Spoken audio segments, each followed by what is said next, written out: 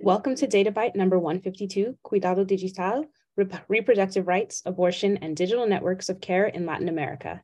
I'm Tuniko Nhikami, an assistant producer at Data and Society, and I'm very excited about today's event and to have you all joining us. Data and Society is an independent research institute studying the social implications of data and automation. We produce original research and regularly convene multidisciplinary thinkers to challenge the power and purpose of technology in society. We acknowledge that Data and Society began in New York City, an island node in a large network of hills, rivers, and mountains in the Atlantic Northeast, known as Lenapehoking, the ancestral land of the Lenape people. Today, we are connected online via a different infrastructure, a vast array of servers, humans, and computer devices spread across the planet. In the United States, much of this system sits on stolen land, acquired under the extractive logic of white settler expansion. As an organization, we recognize this history and uplifts the sovereignty of Indigenous people, data, and territory. We commit to the ongoing dismantling of all settler colonial practices and their material implications on our digital worlds. Now, a first for Data and Society, this Data Byte will be held in Spanish. To access the English interpretation of the conversation, click the globe if using a computer, or the three dots if using a phone, and then select English. This will enable you to hear the simultaneous English interpretation of the conversation. We are very fortunate to have Claudia Alves and Valeria Lara as interpreters for the event. Now, I'm very excited to introduce Livia Garofalo, a cultural and medical anthropologist and a researcher on the health and data team at Data and Society, who will introduce today's speakers and moderate the conversation. Thank you, Tunica. Gracias, Tunica. I'm going to switch to Spanish now. Buenas tardes y bienvenidos. Hablar en español. Bienvenidos, bienvenidas a este evento. En Buenos For Aires. your participation. It's very exciting for me to be here back in Argentina now that abortion is legal now. I'm very honored and pleasure to have with us the very special guests, Eugenia Ferraro and Rebecca Ramos. Eugenia Ferraro is a feminist activist, non-heterosexual, abortion accompanying person, active for 8 years in the Socorro Rosa Negocia, which is a group part of Socorristas en Red, Supporters in Network, feminist and trans feminists who abort, or also called SENRED.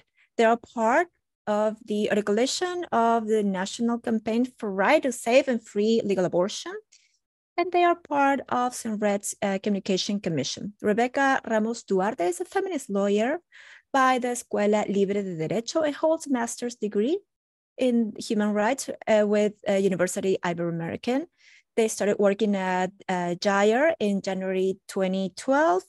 And in 2015 to February 2020, she started coordinating the public and policy advocacy area. Welcome to both of you. Thank you very much to Rigo and Tonica and Claudia and Rebecca. We're in many parts of the world, Mexico, the United States, Argentina, Peru. Well, before leaving you with Eugenia and Rebecca, I wanted to give you a context about the purpose and the spirit of this conversation. As you all know, as we all know, we are at a moment that is very intense and very interesting also. And the fight for the reproductive rights in Argentina, abortion was legalized, and Mexico is on the right path right now. In the meantime, in countries like the United States, the right to abortion has been limited. Just recently in Italy, my country, there is a current debate about the rights of abortion. So the purpose of this conversation is to animate, to share our experience, and to think about how we can move forward globally and to broaden and extend the legal right to abortion, how this right is required in the streets and in the courts, and what are the tools that can be useful. And we have Eugenia and Rebecca. They can talk and share about their opinions about this. So let's think about several topics. First, the importance of language and the symbols. For instance, the green handkerchief, the green color, as you can see on the first slide, you have the first cybernetic papaya, which is a graphic illustration done by me. But the meaning of the papaya in some medical schools is that we cannot teach to abort. So some students are using the papaya as a model of the uterus, as a symbol for the digital era in general.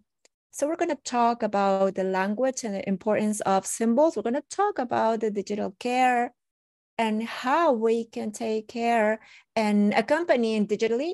And finally, why this dialogue and this exchange is important when we talk about abortion. Mutual support and solidarity in accompanying is important because the advance of the right globally is very strong.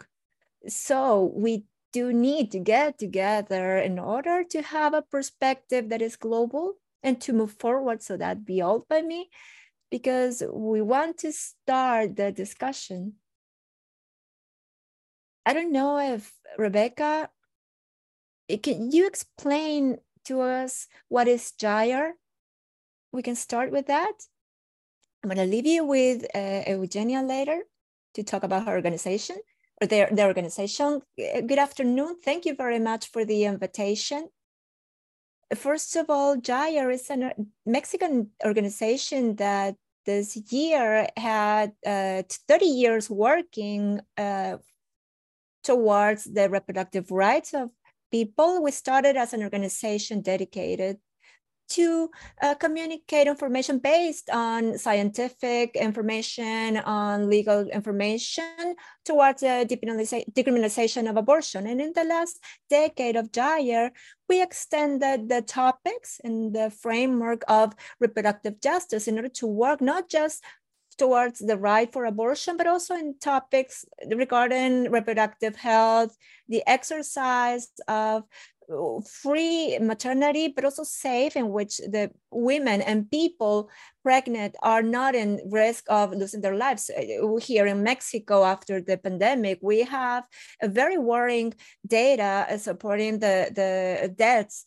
And we have a lot of data regarding to this. And we also have data regarding the work and the care and how this intertwines in the lives and the reproductive decisions of all the people.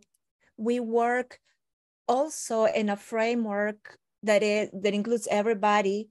It's trans-inclusive. We understand that not only the sex and gender are conditions or have situations that imply having a barrier towards getting the rights, but there are many other situations intertwined. They can be ethnic topics, genetic topics.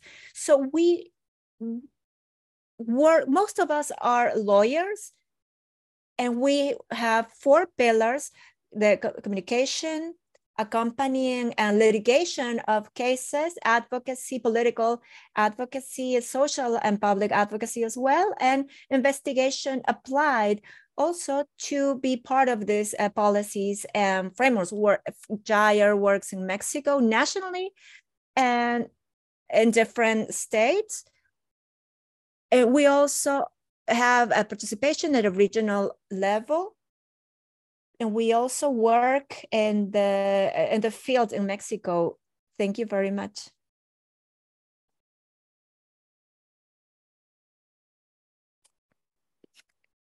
Can you talk about the helpers and what you do? Thank you. Thank you, everybody, for the invitation. And I want to tell you that the Socorristas, Women and Trans Feminists, is an articulation of different collectives that is present in the different provinces in Argentina. Our work is giving information regarding how to abort using medication, about self-abortions, and also after the law sanctions, we give information about how to achieve a voluntary termination or legal termination of abortion within the health system. The political way of how to accompany abortions is respecting the lives of women and other people with the capacity to have an abortion. We give quick responses and correct based on the context of that person that needs to have an abortion. We do this thinking or taking in consideration their experience and their needs, and we respect fundamentally their decisions, recognizing their autonomy and the strengths of each person regarding their decision to abort. We also like to say that we dispute the colonistic hegemonist health. For us,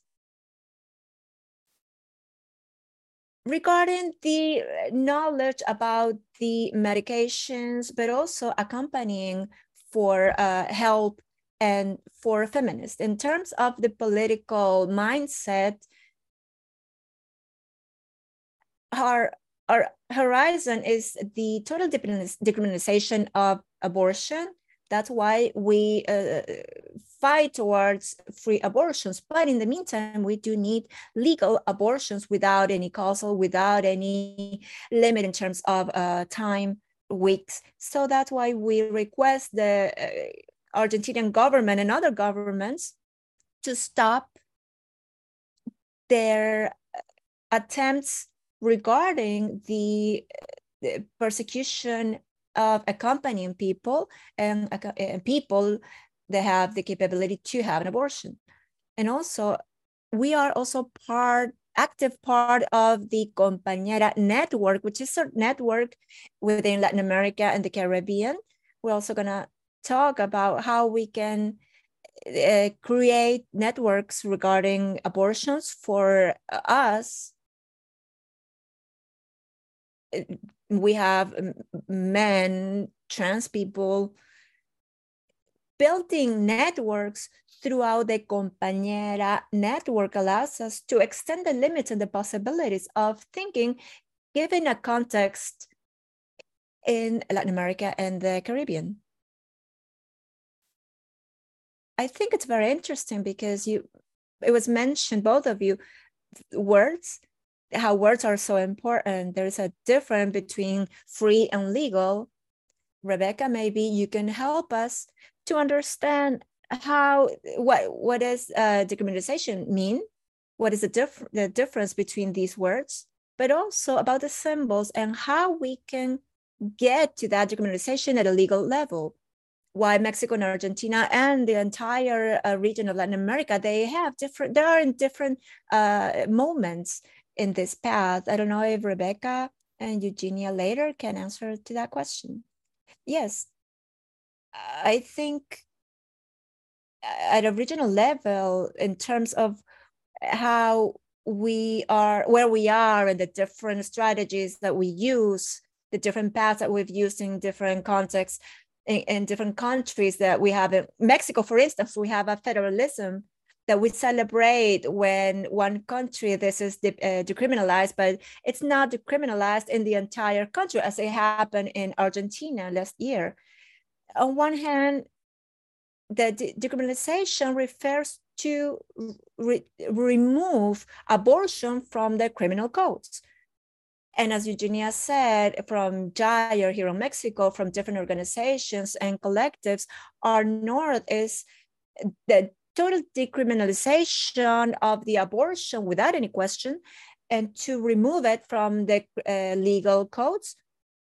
In Mexico, it is for the first trimester that is decriminalized. But on the other hand, regarding the legality of abortion, has to do with the changes in the the health legislation, and also in the public health legislation, so it can be offered freely, for free, to all people with the capacity to have an abortion. But I think what Eugenia mentions in terms of talking about liberty, it has to do not just to have this recognized in the legal framework, but I'm speaking on behalf of Mexico.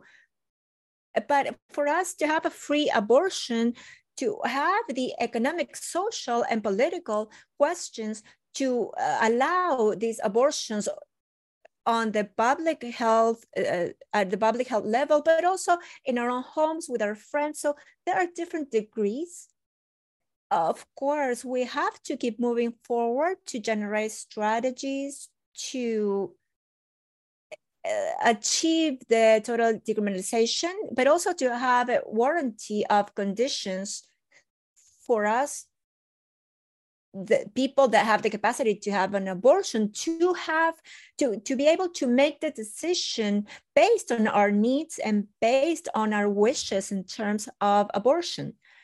So right now in the region, we see this, what's happening in Mexico, what happened in Colombia a few months ago about the sentence that decriminalizes abortion for the 24-week period. And also what happens in Argentina, Central America, in countries like Haiti and Honduras, that they don't have the conditions. So they're fighting towards the causal models because the political and legal context doesn't allow them to advance. But in general terms, our objective is to remove this from the legal code, to guarantee the access and to improve the conditions for the person that needs the service.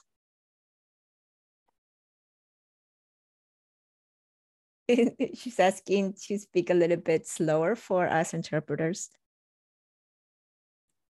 It's a bit difficult. Eugenia, it's a great perspective. Thank you. The value of decriminalization. I don't know if Eugenia has an answer about this. I wanted to add, I'm not gonna ask for excuses about something that Rebecca said because we share opinions. I want to add that on the path towards legalization, also in Argentina, we had a paradigm to reducing the damages and risks, and then in legal interruption of the pregnancy due to causal different causes like rape and psychosocial causes. And we also want the legality. And that legality, we wouldn't have reached that legality without building up to a social decriminalization. So that social decriminalization is reached when we say abortion, sometimes out loud and in different spaces, when abortion stops being a practice linked to gore movies and linked to scandal and blood, then abortion starts being understood as a sexual practice, one more sexual practice, a practice that is decriminalized socially based on the dialogue, based on creating a soap opera, creating a movie, to build our activism from experiences that use abortions. We have to start understanding that it is necessary that the government guarantees the conditions. We know we want that to be legal. And on that path, while we keep building up towards a social decriminalization that allows us to see to everybody, to teachers, to doctors, to the administrative health people, not to see abortion not just as a health issue, but as an autonomy topic to apply our rights. I agree with Eugenia. That is fundamental in terms of the social decriminalization. Here in Mexico, we achieved the decriminalization and legalization of abortion in the first trimester in Mexico City in 2017. And we had to wait 2 years for another state of the Republic to decriminalize this, the state of Oaxaca. So at that moment, the green wave already existed. We already had the green handkerchief as a symbol of legal abortion. And in terms of the timeline, we see a lack or a gap. We had a 12-year term. And then 2 years later, we had more states that added a sentence of a Mexican tribunal that regarded that the illegalization of abortion was unconstitutional, and we got to support a different department. So I think this element of social decriminalization is fundamental in terms of advancing the public agenda. So in our case, that had a very favorable advancement towards the decriminalization. So for me, the topic and the actions in terms of the narrative so the topic of social decriminalization, like Eugenia said, it's fundamental to me. We also have institutional paths that the dialogue and on the streets with families, with friends, on social media, that has had an impact, a positive impact in this, what we call in Mexico, we see this huge difference in terms of what happened 15 years ago and in terms of what's going on right now. I wanted to move on towards networks, the importance of networks. Eugenia, you call yourself Socorristas in Red, supporters in network. What is the importance of digital networks for the transformation towards solidarity networks and activism networks in order to keep working towards the social decriminalization of abortion? There's a double meaning. 10 years ago, we've been Socorristas in Redes. It starts as a network to support the abortion rights. In the meantime, we would have a accompanying device. We didn't even think about feminist accompanying networks. We had other needs. We wanted to create an accompanying device. And then on that path, we discovered that the network has a power in terms of cared abortions and feminist abortions. So they're possible because we accompany people, and because as people that accompany people on abortions, we are also accompanied in our labor. We are supported by a network that is very strong in terms of activism, not just in street activism, but also in networks or so in social media.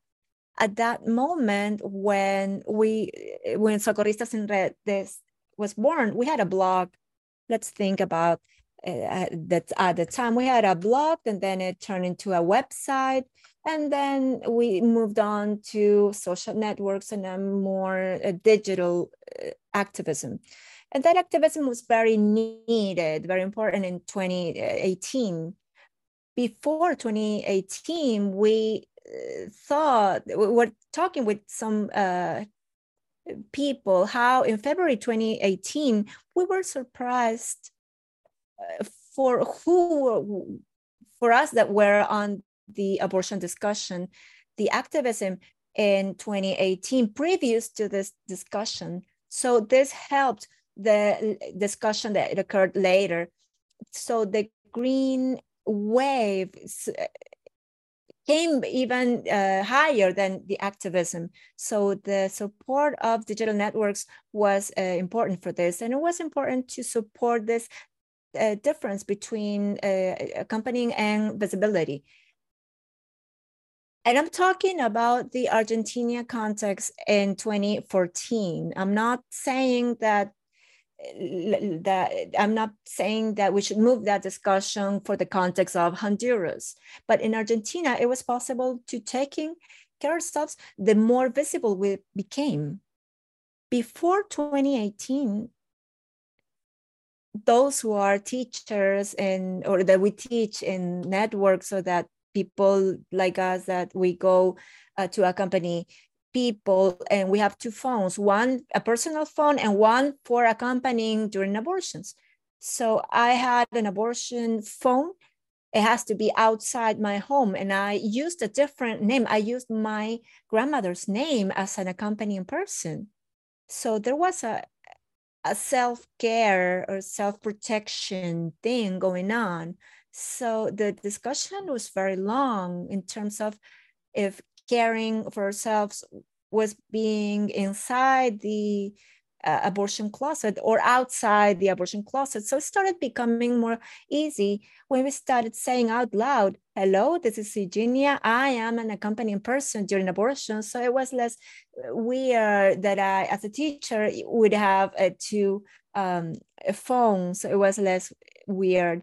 And I mentioned this phone and anecdote because it was important in terms of the decision-making process regarding visibility in networks, in media, in the media. We were basically in the clandestinity, the pedagogic clandestinity in a way. And to intertwine in networks with other organizations also allowed us that if somebody was hurt, everybody was hurt. So that we understood as taking care of each other and self-care. That is very interesting about what were you saying about phones, because in the United States, after the Supreme Court decision back in March, there were a lot of conversations about the digital security and safety. So many of the conversations were focused on that.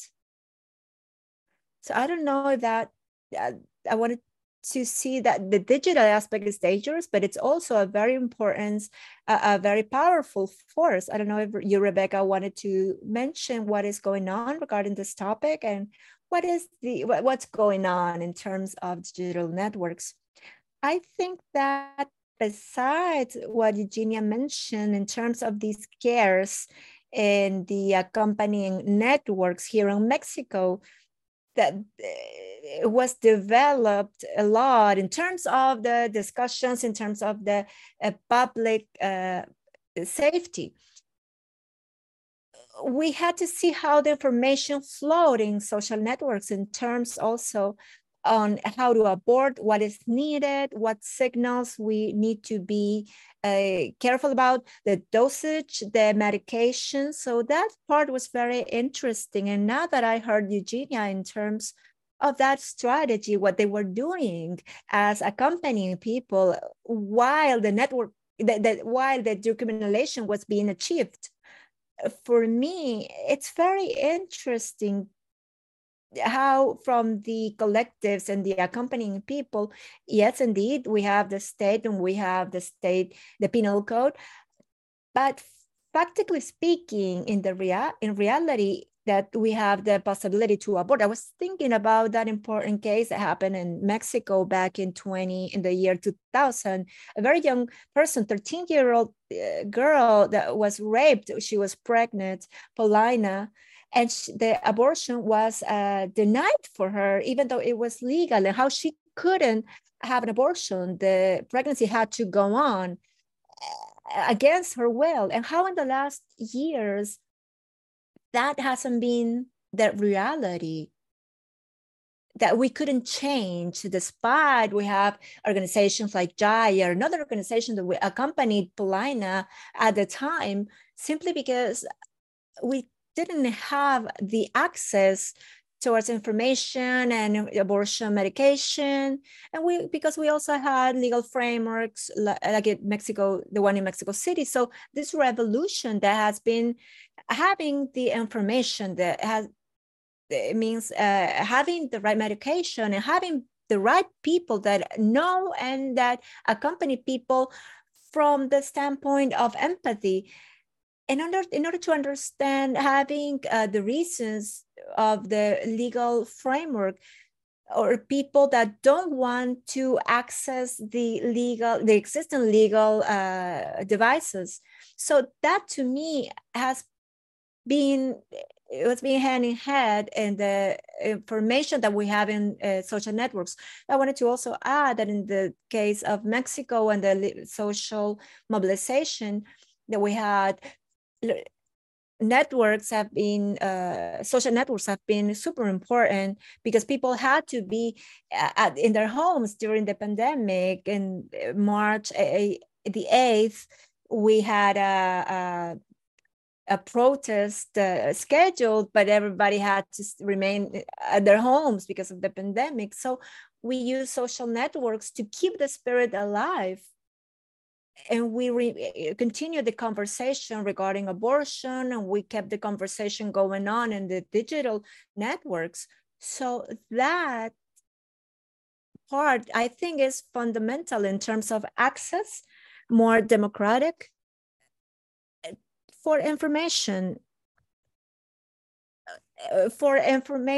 the communication to interconnect with other people,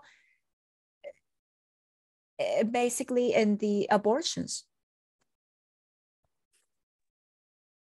The other side to the work of JAIRS and the rescuers is a data automation. Because when there's a lot of clandestinity, we don't know exactly how many abortions are going through in the country. So could you tell us a bit more about the importance of collecting data, how you do it, the relevance of the digital world for this? I don't know who wants to start. I'll start.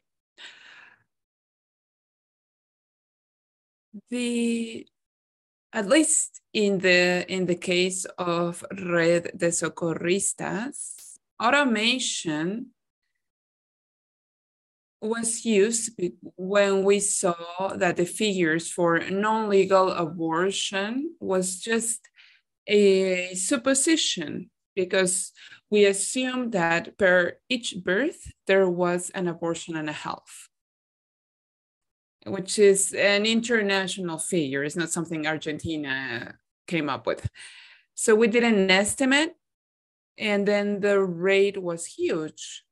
We thought that Argentina had between 300,000 and 500,000 abortions per year, but that couldn't be proved.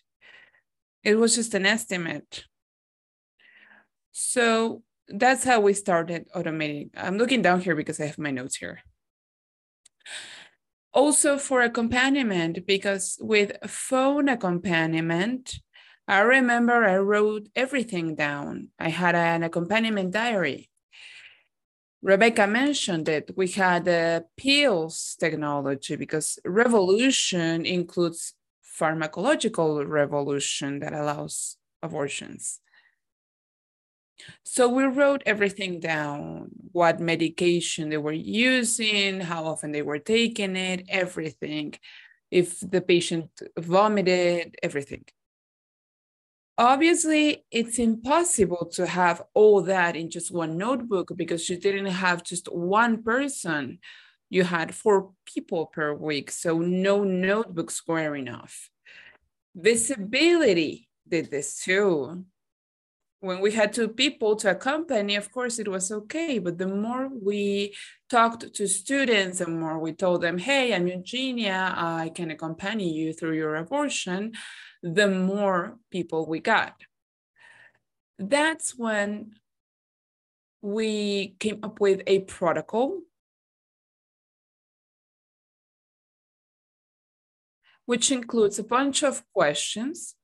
In the in-person and digital workshop, when the pandemic came, because we didn't stop working all throughout the pandemic, even though we were locked down, we did this protocol with data, not only about the identity, but also about who are those people that are aborting, what's their socioeconomic status, what's their gender, what's their education level, what's their gynecological background. And in that way, we know that over 70% of the person we accompanied last year, and you can find all this data in our website, by the way, I don't want to go into detail, but this automation that we do every year helped us see that over 70% of the people we accompany are under the line of poverty of Argentina. And we also know now that we don't accompany people living in the cities. We accompany mostly people living in the cities, very few people from the rural sector. Now, with that data, we can generate political incidents. It's critical for that, for the decisions made in the Congress. But we can also refine, we can perfection what we do. And now we know that people know about us through the social media. They know us more through social networks than through the website. So automation makes each abortion process more significant for everyone. I think Iria does that too. They have a website, so we're going to share it.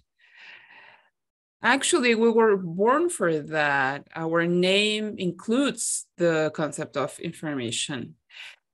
Our work all throughout 30 years has been automated, basically. Now that I just heard Eugenia, I agree with her, because in order to have incidents to achieve the reforms that we need to decriminalize, to legalize, we need it. But also when it comes to improving the processes, both within the organization, especially when it comes to accompaniment and legal procedures. There's something we've seen specifically in Mexico City. When someone asks for information, in 2007, when the ILE program started, we started going to public sources to know which women were aborting, what was their age, how many kids they had, their education level, whether they used contraception methods, etc. So that way we managed to have a state that wasn't just reacting, but also acting. So they were publishing that information in their websites and collecting the data. Until now, we know that in the last 15 years, around 250,000 abortions have been carried out in Mexico City with the ILE program in Mexico City. So that, of course, was transferred to other states where we promoted abortion. And it has helped us counterweight some arguments. For example, the health system telling us that they don't have enough resources to provide free abortion. We were able to prove through data that it wasn't costly, that it can be done the patient doesn't have to stay in the hospital, that there are several techniques that can be used. But it's all data that we automated, and it has helped us be more efficient with incidence processes on politics. In Jair, we generate wider reports, very detailed reports. We create flyers, we write memorandums that we give to legislators. So it has definitely impacted all that, but I also want to highlight what Eugenia said, because it perfects our work. when we see the data that has been automated, when we see all the information about the legal support that we provided in abortions, it helps us automate, but also give a better shape to the lawsuits that we bring to the court. And it also helps us identify the weaker points, what needs to be strengthened in the work, and share all that with other organizations, both national and collectives. For example, right now, we are working hand in hand with state organizations. We are using legal resources. Sometimes they deny abortions, so we share these lawsuit forms where the patient only has to fill some data. The form is already there for them to bring it to the court and file it immediately. So I think that automatic information is critical. Maybe at the beginning, we think that it will take our time, we need resources for it, but without a doubt, it's an investment because it helps us improve the work we do inside the organization, and it helps us leverage the modifications, because having the arguments ready, having the information already automated for you to go to the decision makers, it makes a whole difference. Can I just add something? I'll add something before, if you want. If you have questions, you have the Q&A icon at the bottom of the screen. I was saying, automation for us changed because abortion was legalized, and it changed through trans-feminist discussions. So the first great question for automation is, how does a person perceive themselves? And then we have a section referring to whether people know they can go to the health system for an abortion. And if they have already gone to the public system before going to the socorristas, what was the response of the health system? The response, the action that socorristas do to provide the support takes into account all this, because depending on what we observe is how we respond. And it all depends on whether there's a guaranteed abortion in Argentina. We're going to wait for some questions. Please ask away. I don't know if we're going to move on to the next topic, maybe, which is, what are the current challenges for the movement? I know there are a lot, but which ones are they? What are we missing? And I'm guessing that carrying out this kind of work implies risks. I'm sure that as activists, you've gone through stuff because the opposition is really strong. So what are we missing? What do you think are the challenges for the movement? And it's also important to mention that the green wave comes from the South. That's very important to highlight, and whatever perspective you can provide. Challenges. In the case of Mexico, we have a very small region inside a country. States that have decriminalized it, states that are providing the services, states that do not provide the services and criminalize it unless it's for cases of violation, and other states that, in spite of what the criminal code says, pursue women that ask for obstetric procedures. We still see criminalization against people that had obstetric emergencies. So Mexico has a lot of open doors. We keep promoting legislation modifications to decriminalize abortion. We have to strengthen the states where it has already been legalized as part of the public services. And as per the entire country, we have to keep working. We have to keep being visible in the social networks, with collectives, with organizations, with those who have medical services, those who have legal services, so that we can precisely guarantee the access to safe abortions outside the public institutions, the ones managed by the state. And there's another thing that we are still seeing, at least in Mexico, but I guess we can also see it in other parts of the world. And it has to do with the different positions, different lines of feminism, the ones that are inclusive, the ones that are exclusive, because we are facing anti-rights speeches, both within and outside feminism. So I think that we have to speak about that. After the order of the Supreme Court that includes women and people giving birth, we've seen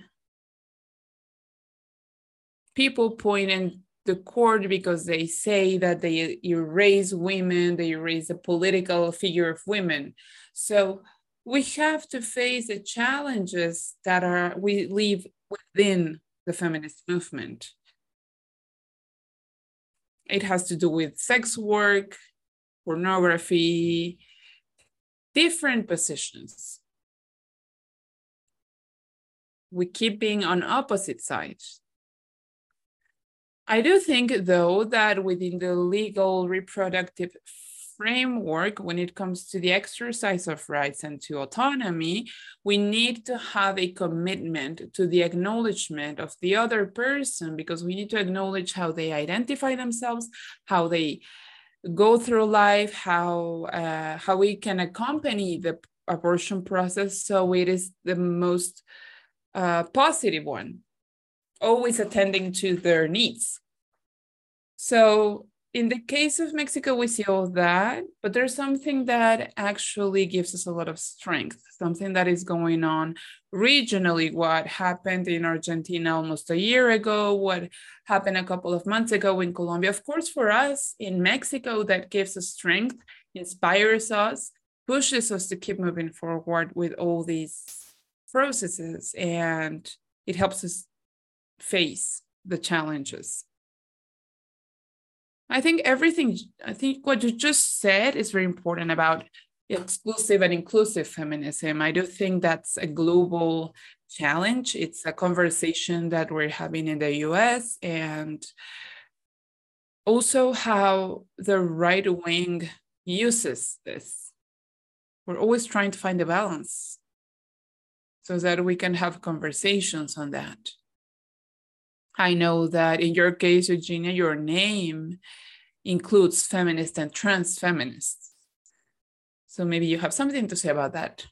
It's an open debate. Naming ourselves, I mean, we have already talked about the relevance of words, but in our last plenary session, which is the annual meeting we have in the organization, we decide always to call ourselves feminists and trans feminists. And it wasn't a simple debate. It wasn't a debate where we didn't have to rethink everything, which is something that happens often in feminism and trans feminism. They always make us question ourselves. We say that there's not one feminist movement, but feminisms. At that moment, we include other debates. And the debate about trans exclusiveness, or about TERF, non-feminism that are supposed to be wide and academic, are a debate that has been going on in Argentina for a while. We have popular feminism, feminisms that come from territorial neighborhood organizations, social organizations that are mostly working in the territory. And they think about feminisms that are outside the academic debate, outside the universities. And that has fed other feminisms. In the abortion debate in Argentina, wouldn't have been the same if our trans colleagues hadn't been part of it. And I defend them, and I want to take a moment to defend them, to call them, because without a doubt, they taught us that the debate was way wider than just abortion. They taught us that it was a debate about freedom, about autonomy, not about a medical or non-medical procedure to interrupt a non-feasible pregnancy. Dealing with freedom and autonomy in the abortion debate wouldn't have been possible without those daring people that made us go to the streets. So we understand that the main challenge is to approach ourselves always through a wider perspective without just looking at ourselves. And I insist, in Argentina, almost 2 years after the law was passed, some territories have seen actually a setback with this law. Now that we have a law, let others take care of it. Now that we have a law, there are cities like the one where I am, a city outside Buenos Aires, which is not the north side to Argentina, which is not a lost town in Argentina, where we only guarantee abortion in one place, and we guarantee it deficiently, which is even worse than when we didn't have a law. So without a doubt, challenges are the full implementation of the rights we have acquired, sexual, reproductive, and non-reproductive rights. And of course, the health of trans people. The abortions of trans people are important.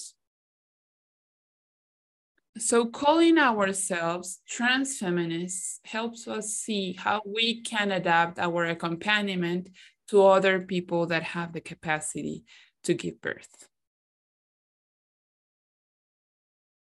There's a question, I think, because our audience seems to be very shy. But we have a question and then we're gonna start closing. The question is, what can places like the United States learn from places like Argentina and Mexico, using networks and digital tools to care for people? And I think they do exist in the US, but maybe we can wrap up with that. And if Rebecca wants to ask something to Eugenia and the other way around, please do, so we can wrap up.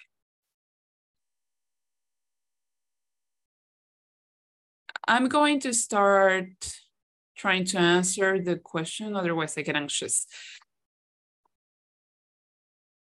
So I'm gonna try to answer with what I understand from English.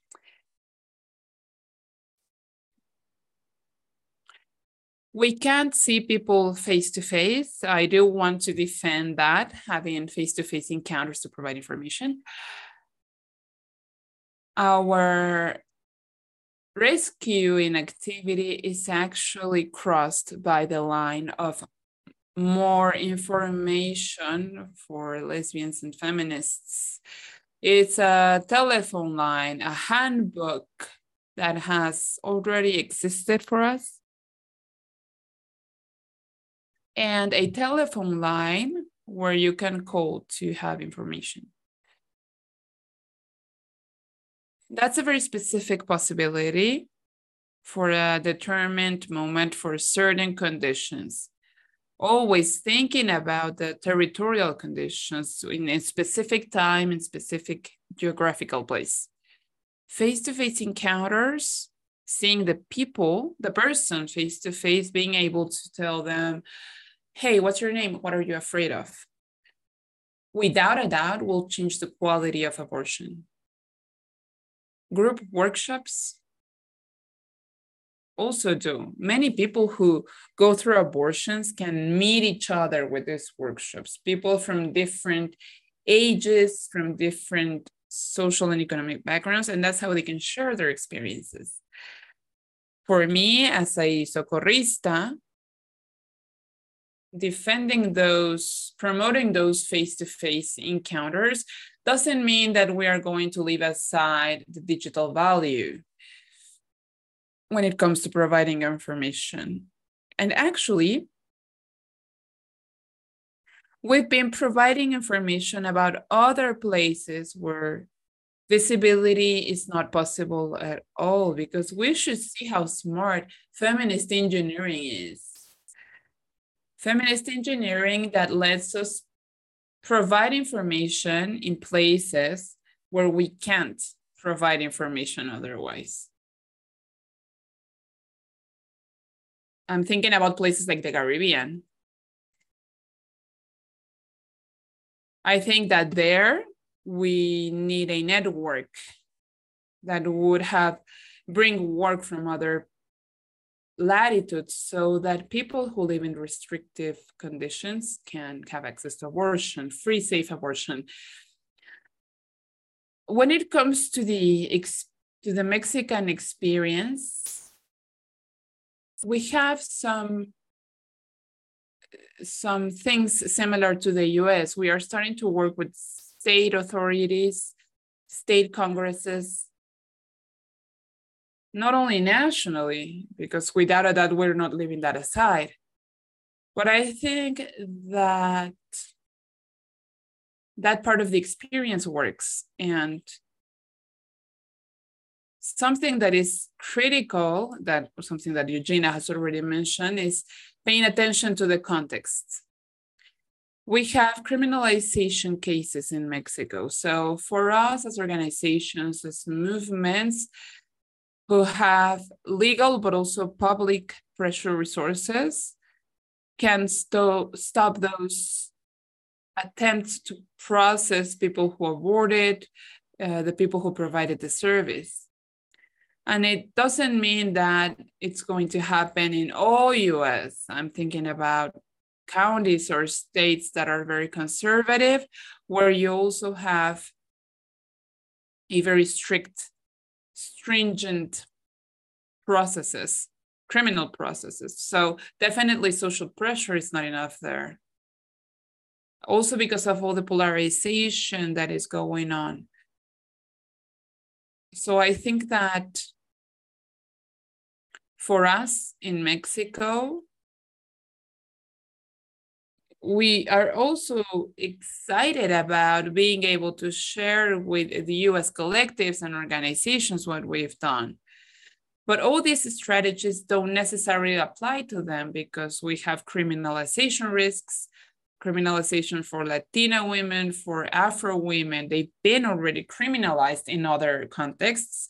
So abortion can definitely mean another risk for them. We can share experiences, but the situation, the people who are in the field are going to define the procedure because they are the ones who know about the risks and opportunities that can come up.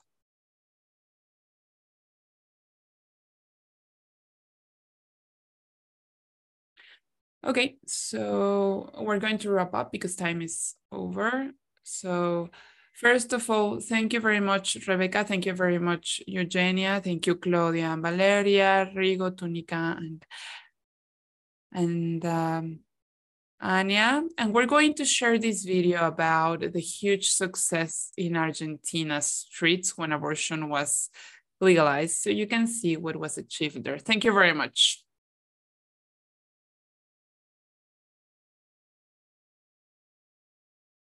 Hay afirmativo, Peretti, ni afirmativo, Zimmerman negativo. Bien.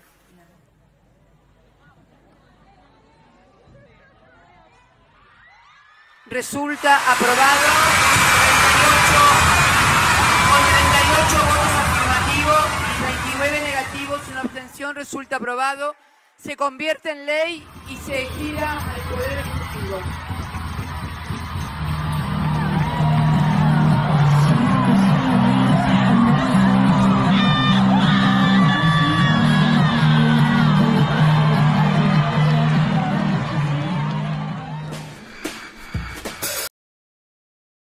Bueno, cerremos así y muchísimas gracias de nuevo. Ha sido un gusto, un placer. It's been a pleasure to have this conversation. Hugs for everyone. Bye.